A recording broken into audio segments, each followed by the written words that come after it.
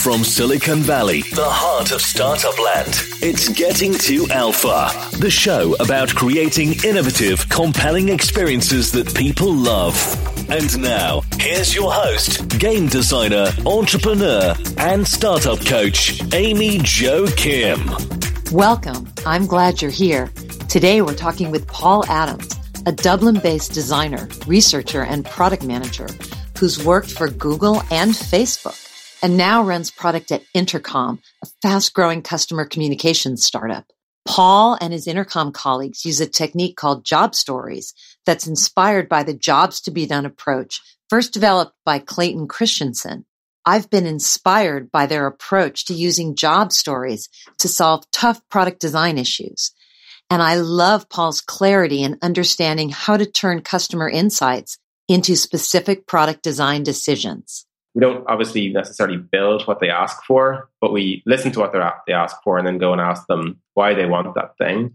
The way that I describe this to people is that our customers are experts in their problem, but they're not experts in the solution, the best solution. But they'll always describe things in terms of the solution they want. And so we need to dig back in and ask them, what's the actual problem you've got here? Listen in and learn how Paul and his colleagues navigate the turbulent seas of customer feedback and use their core values and product vision to steer their fast-growing startup towards success.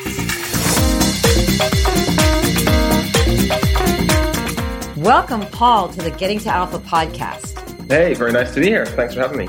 I'm really thrilled to get to interview you today and share your wonderful background and insights in what you're doing now. So let's get started with a whirlwind tour of your background for people who aren't familiar with you. Tell us, how did you get started in design and tech? And then how did you decide what to pursue along the way that led you to where you are today? Yeah, had a very varied journey. I actually originally studied industrial design in university. And so that was actually my first foray into the world of design. And when I graduated from that, I designed car interiors and retail interiors for about a year. But this was around 2000, which kind of ages me, 2001. The web was taking off. I was really excited about that as a new medium. So I went back to university to study interactive media and graduated during the dot-bomb, which some people may or may not remember, but it was a period where wanting to work on the internet as a designer wasn't easy because there was no jobs. But thankfully, like all great communication technologies, it picked back up shortly after. In the meantime, I actually joined Dyson. I was working there as an industrial designer for a few years, which was actually a great experience. It gave me lots of lessons that I still hold today. But I got back into internet design. I worked at an agency in the UK, in London, for a few years as a researcher and an interaction designer. And I went to Google. And I worked in the UX team in Google. Most of the time I was doing research. Some of the time I was doing design. I worked on lots of early mobile work at Google, mobile apps like Gmail and YouTube.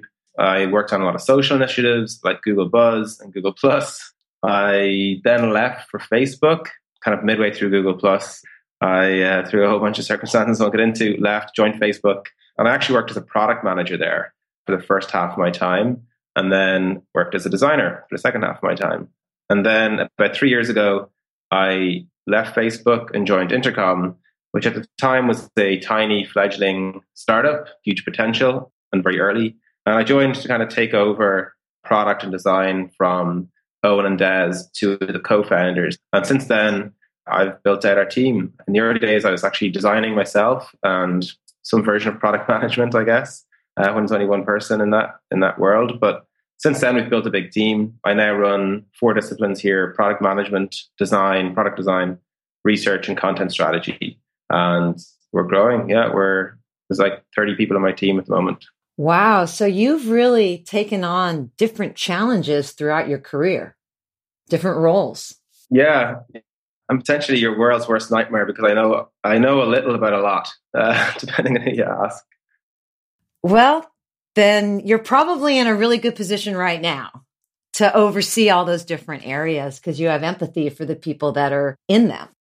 And I really would like to dig in a little bit to job stories and jobs to be done and how that's infiltrated your culture and the way in which you do design and product management. So, as we've discussed, I knew about you, but I first was impacted by you when you wrote years ago, 3 years ago now, 4 years ago, something like that, an article on job stories, using job stories in product development and product design. And that opened my eyes to that tool. So how did you come to write that article? And now, how has your use of that tool evolved? It's been fascinating. I had never heard of Jobs to be Done before I joined Intercom. And Owen, who's our CEO and co-founder, and Des, who's our chief strategy officer and co-founder, Owen and Des actually taught me about it. It was a framework that not a lot of people knew about. There's a bunch of people like Bob Mwesta and Clay Christensen who talked publicly about it. And they were pioneering a bunch of things there and popularizing the idea.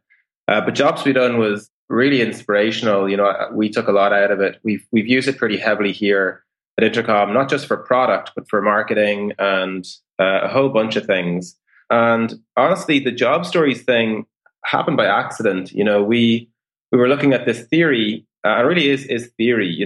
There's some great examples that Clay uses in his writing about Jobs to be Done, but it is theory. And we were just applying the Jobs to be Done framework to our work. And so as a result, we kind of came up with this formula to describe the way we wanted something to work, or how we wanted somebody to feel through something we designed.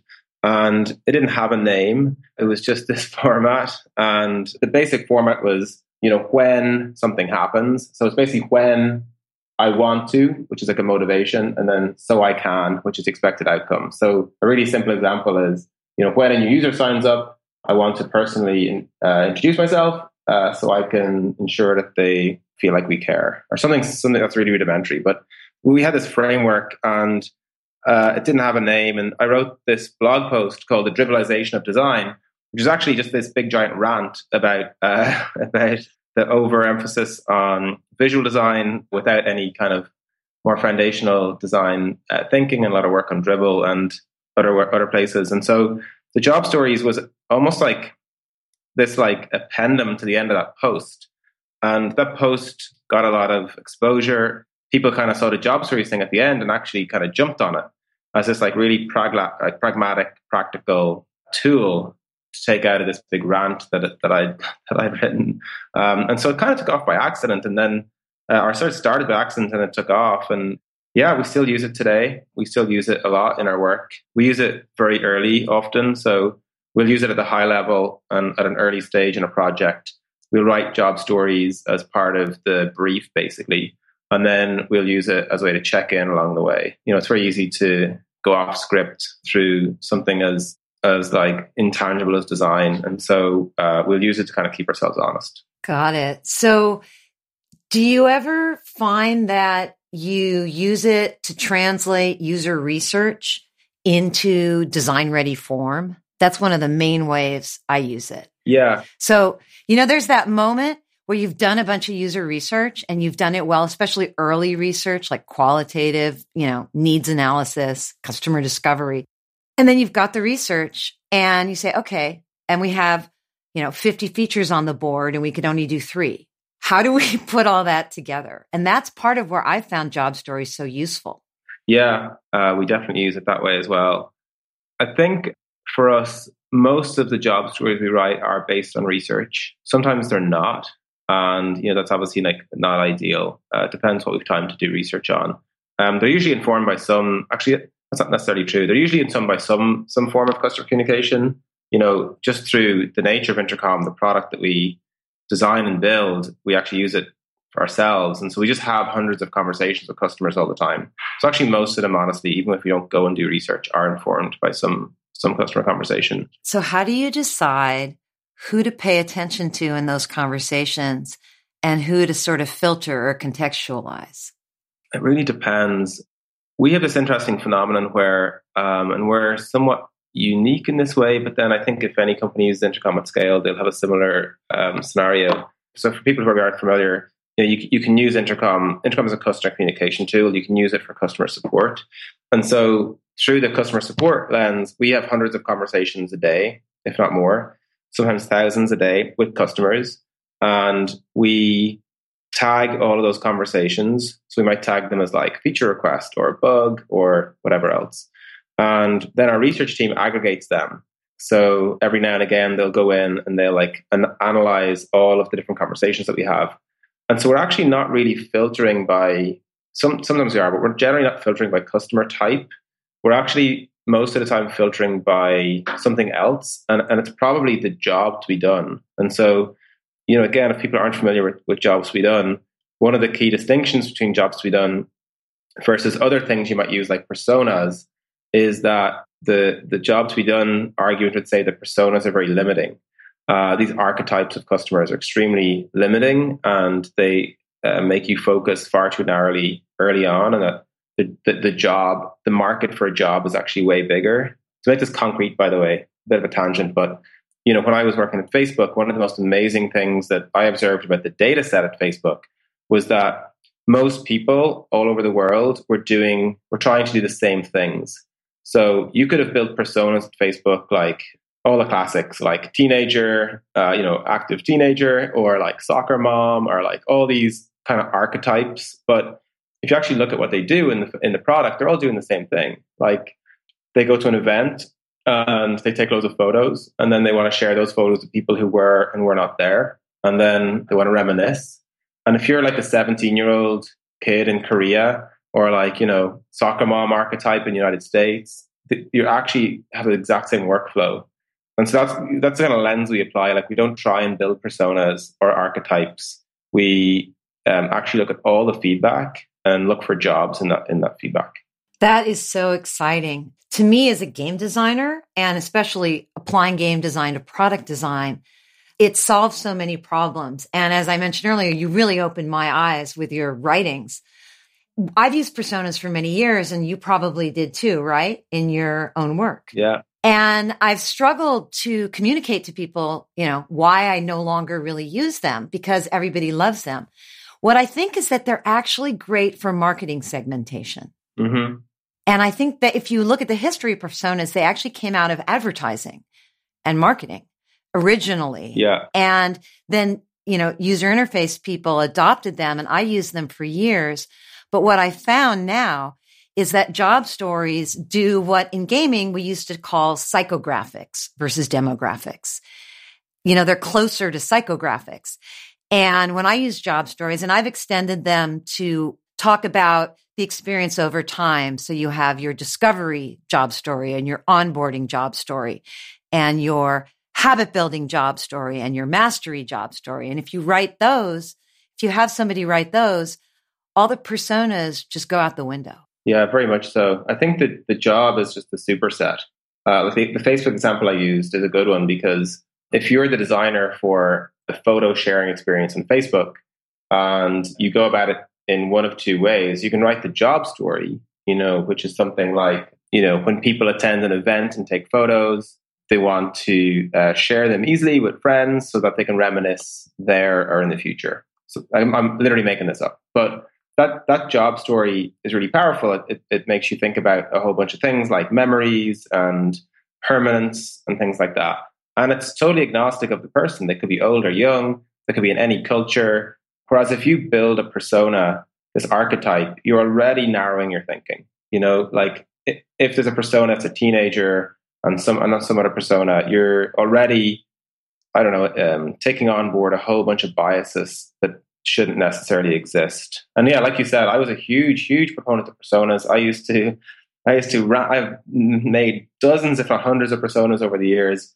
And I was a big fan of Cooper. And, I actually still love the book About Face. And I actually tell our design team here that they should study About Face, the book, but they should skip the personas chapter because we don't really believe that anymore. But that's, a very similar story. Do you know if the folks at Facebook use job stories in their work? Did you try and infuse them with that? Or I guess you learned it from Intercom after you left Facebook. Yeah, I don't know if they do. When I worked at Facebook, there wasn't a huge use of personas. They definitely existed here and there.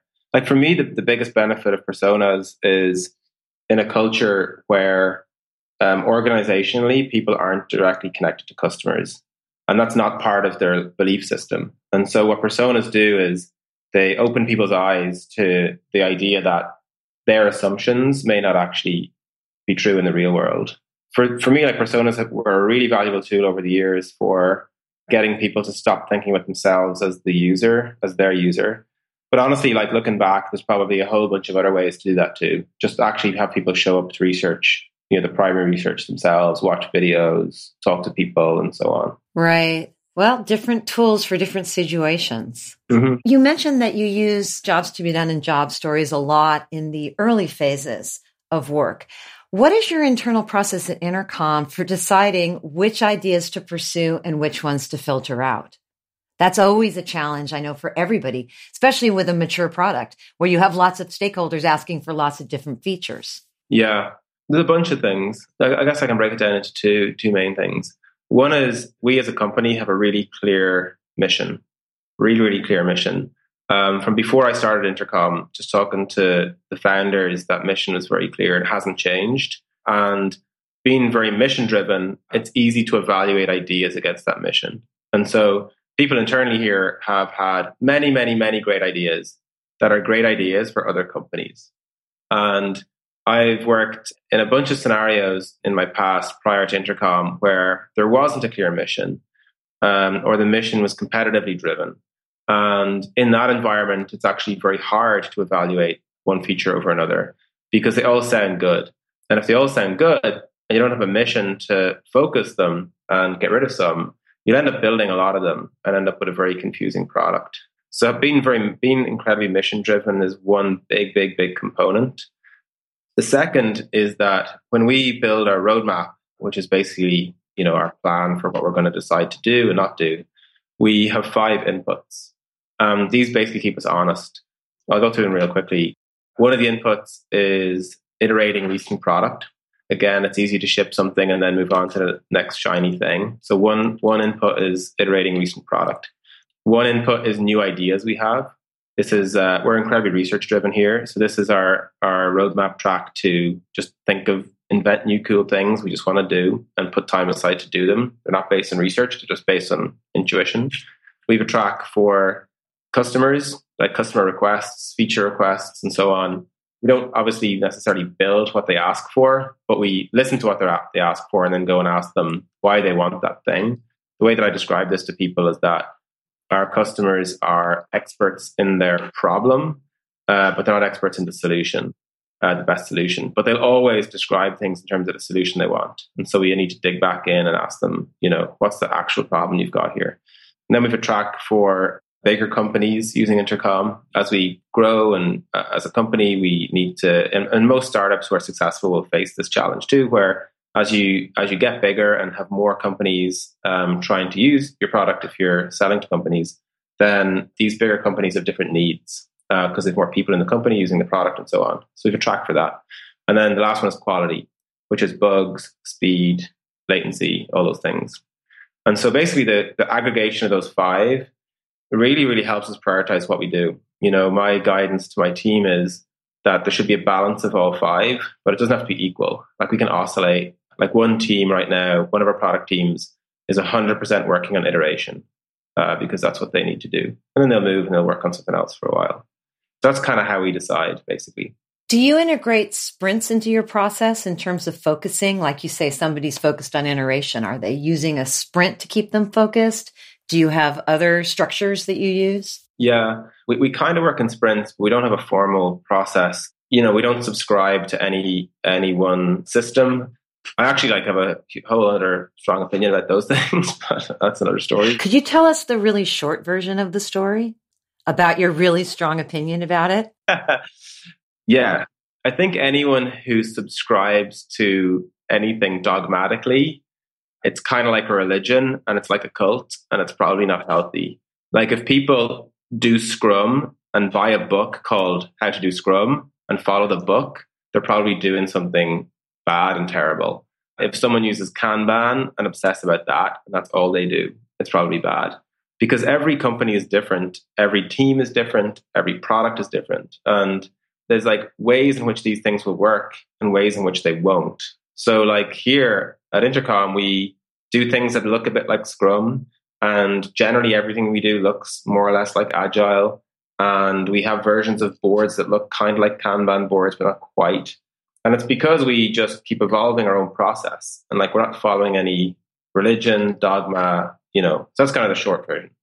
I get it. Well, basically it's continuous learning. Yeah, exactly. And we actually do have a process that I can explain in a second, but the process keeps changing. We're constantly evaluating it every day. Like every day there's conversations about doing like little retrospectives here and there, what could be better and different. We're not obsessive about any one thing. We're totally open to changing it all the time. That sounds really healthy. So on that note, you probably have had exposure to a number of entrepreneurs in the Dublin scene, in San Francisco, in your time at Google and Facebook.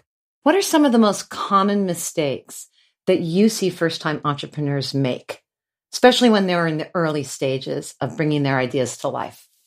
I guess there's a bunch of things. I referenced one earlier, which is assuming too much, or thinking that your users are like you. This is stating the obvious, honestly, but it's still rife. At some level, like there are times when designing for yourselves is fantastic. There's some times when it's terrible. So that's like one big thing. Another big thing I see is that you, especially in design teams, you'll see people not prototyping early enough. I often say here that we need to design and code.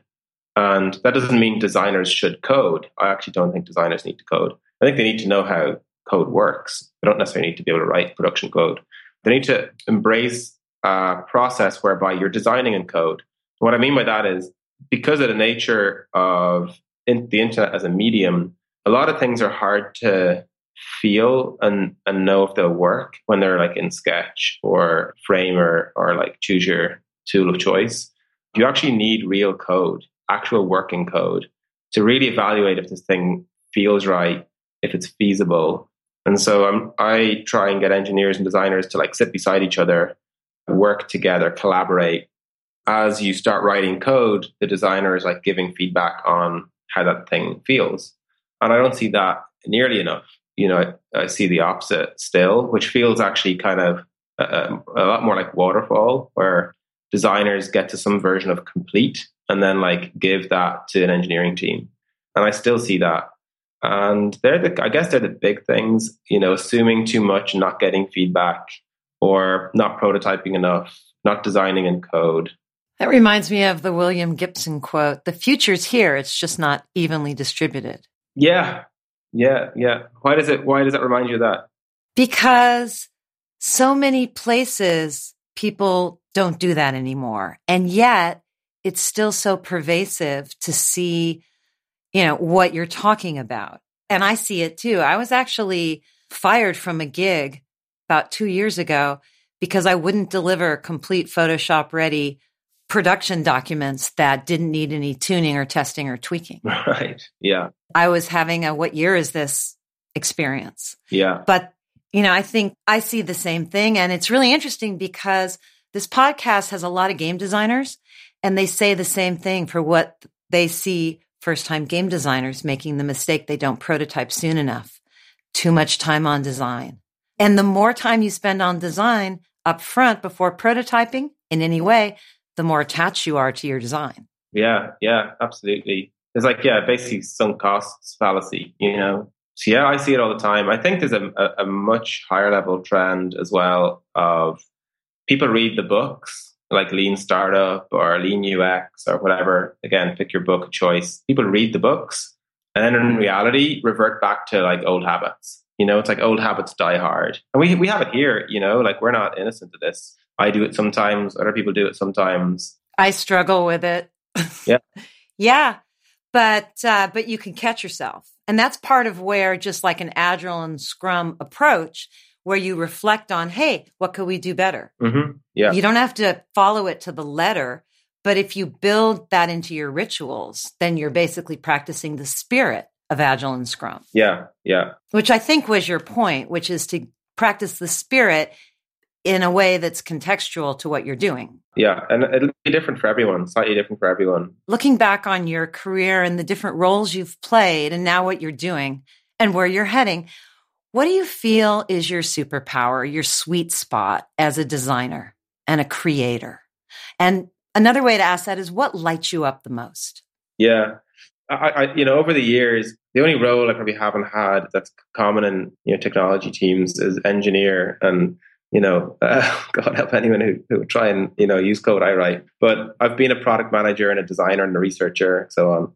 And through that lens, I've learned what I'm good at and bad at. It's really clear to me. The thing I'm probably worst at is all the details of product management. Someone once said to me that when I was a product manager at Facebook, they said that I was great at the product bit and bad at the manager bit. So what I'm better at is product strategy. That's kind of my sweet spot. Helping create a vision for something, help people understanding what that means, plotting the future to some degree. One of the things that we do here at the company is create these product strategy boards. And so, we have this mission, but the mission goes out years.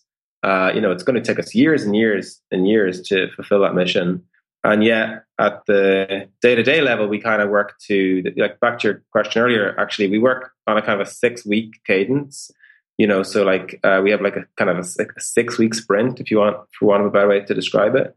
And then we think about 6 months, but there's a big gap. There's a big gap between 6 months and like many years. And so these strategy boards fill in that gap. And the strategy boards, they're not a project. They're themes for all teams to think about.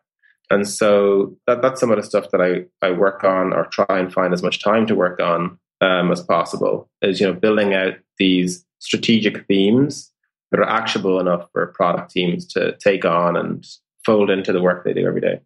How did you come to 6 weeks? It's a good question. Trial and error. I wrote this post, it's on our blog and on Medium as well, called 666, which is obviously deliberately like the devil or something like that. It's memorable, at least, which is 6 years, 6 months, 6 weeks. And the reason for those timeframes is, when I worked at Facebook, one of the timelines people used to think about was 6 months and 20 years. So, Facebook has this mission that's going to take decades to fulfill or materialize, but that's not practical. And so they used to work to 6 months, have kind of half-year product cycles. So 6 months and 20 years. So I adapted that for Intercom. And when I was adapting it, 20 years is way too long for us. We're not Facebook. We're still a startup. 20 years, us in 20 years, like, who knows?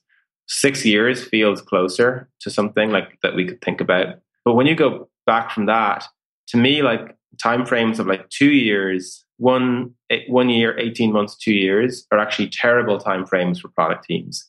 Because if you're trying to predict what the world's going to be like in 2 years, you're almost certainly going to get it wrong, yet you're going to make plans around it. Whereas for 6 years, you make no plans. It's your mission, and it's agnostic of all technologies and trends and themes and design. Whereas, 2 years, you're like, oh yeah, we could start making some plans and actually, build a roadmap there.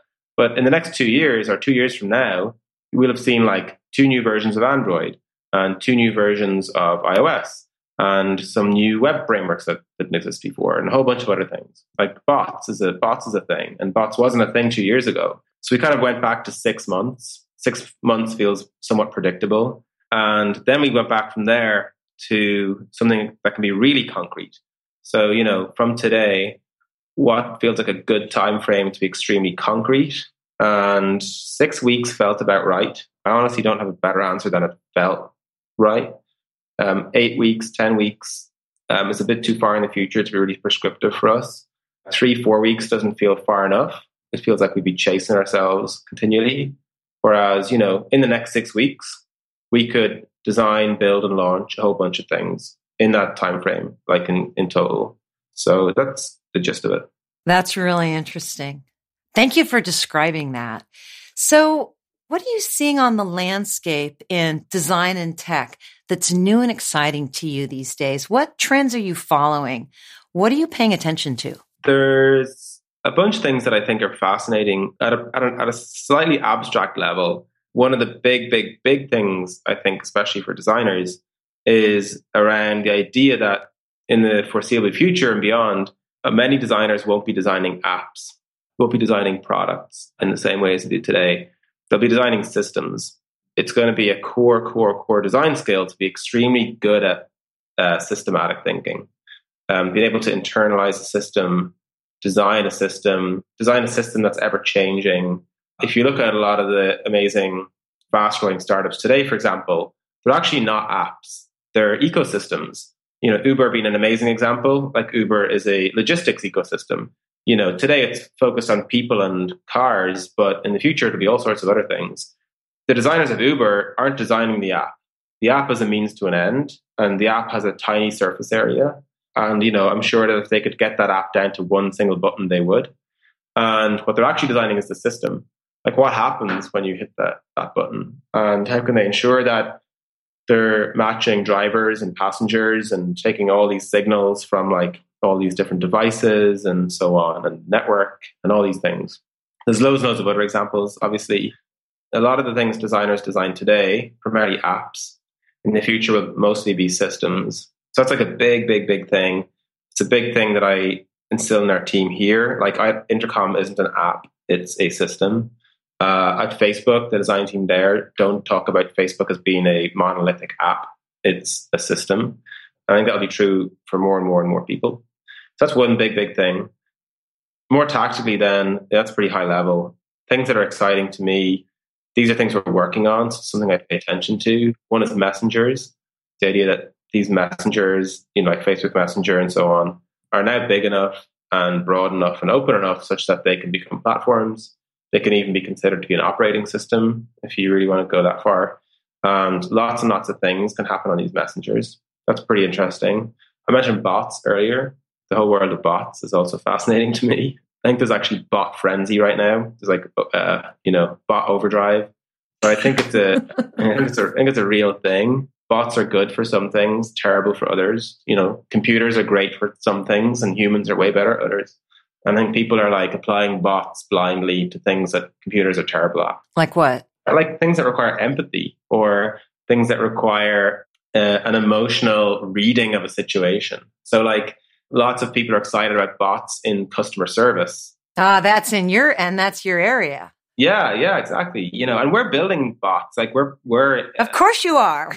Yeah, of course. Why wouldn't we? It's exciting. But there's just some things bots are bad at. And one of the big things for me, like it's fascinating to see all this stuff with AI and the game Go and Google's. Oh, that was big.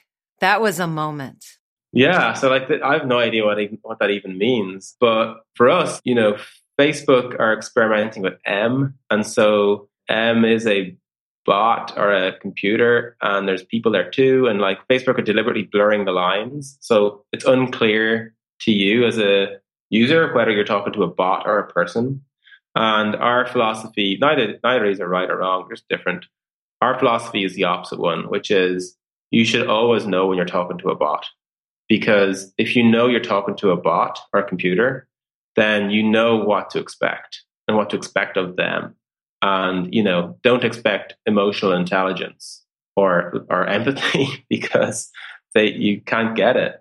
And so they're like some of the things, yeah. That's a big issue in multiplayer game design and has been for years, whether you blur that boundary or make it really, really clear. Yeah. And people fall in different camps. I'm more in your camp. And when I came up through MMO design, we talked about that a lot. Yeah. And if you think about like World of Warcraft, do you know when you're dealing with a bot and human? You do, don't you? Right. Yeah. That's a conscious decision they made. Yeah. That's fascinating. Why as a matter of interest are you and are in the same camp as me? Like why is that? Trust. Yeah. Clarity. And because, I am a systems designer. Mm-hmm. That's my the through line of everything I've done through engineering and neuroscience and all. But I remember when I was in grad school studying neuroscience and computer science at the same time, it became very clear that humans are better at some things and computers are better at other. And, the history of AI is once you establish the right microdomain, AI works. Yeah, right. And it's all about how narrow is your microdomain and what is the AI doing in it. Mm-hmm. Yeah. But humans, as you said, humans are good at basically versions of lightning fast parallel pattern recognition, like empathy. So I'm a fan of using computers to augment humans, not pretend they are humans. And that's why I'm in your camp. Yeah, that makes sense. The flip side is true too, obviously, which is that there are things that humans have to do that are insanely repetitive that computers are amazing at. And I think one of the reasons that customer support or customer service as an industry has a lot of roles in it that people have high churn and people leave is because they're just constantly answering the same queries over and over and over and over again. And it's repetitive. And actually, like, for example, if a customer got in touch and said like, hey, I'm just wondering, like, when's my next bill due? Well, like a computer can answer that in like less than a second. Whereas a person has to like, okay, so like, let me just look up your account, like parse all the information on screen, like, oh, there's the bill. All right, cool. What date is it today? It's just way, way more inefficient and like really boring for them. So is that leading into where you think it makes sense for Intercom to work on bots and where you think it makes sense to just get the human element even better than it was before?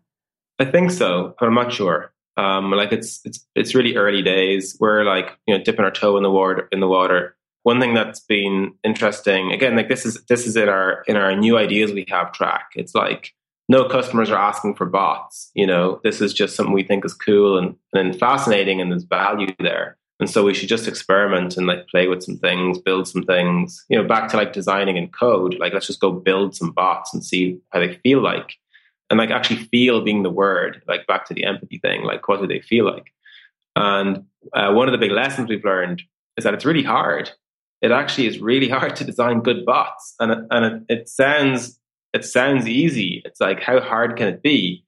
But once you get into any kind of like forking logic, where okay, if bot does this, then do that, or okay, even if you're like learning across a data set and using some kind of machine learning, there's still all these like workflows you have to design, and it's actually really hard to make a really good bot. That's our lesson so far. That is a great lesson. So tell us about what's coming up for Intercom looking forward. Is there something on the horizon or something you'd like to tell us about? Yeah, we've been pretty quiet externally in the last few weeks and months. We're working on a whole bunch of new things, the new product coming that unfortunately I can't talk about yet, that we've designed from scratch. One of our design principles here is actually to go back to first principles, kind of taking a leaf out of Elon Musk's book. So with this product, we went back to first principles about a problem that's in our domain. So we have something coming out there soon.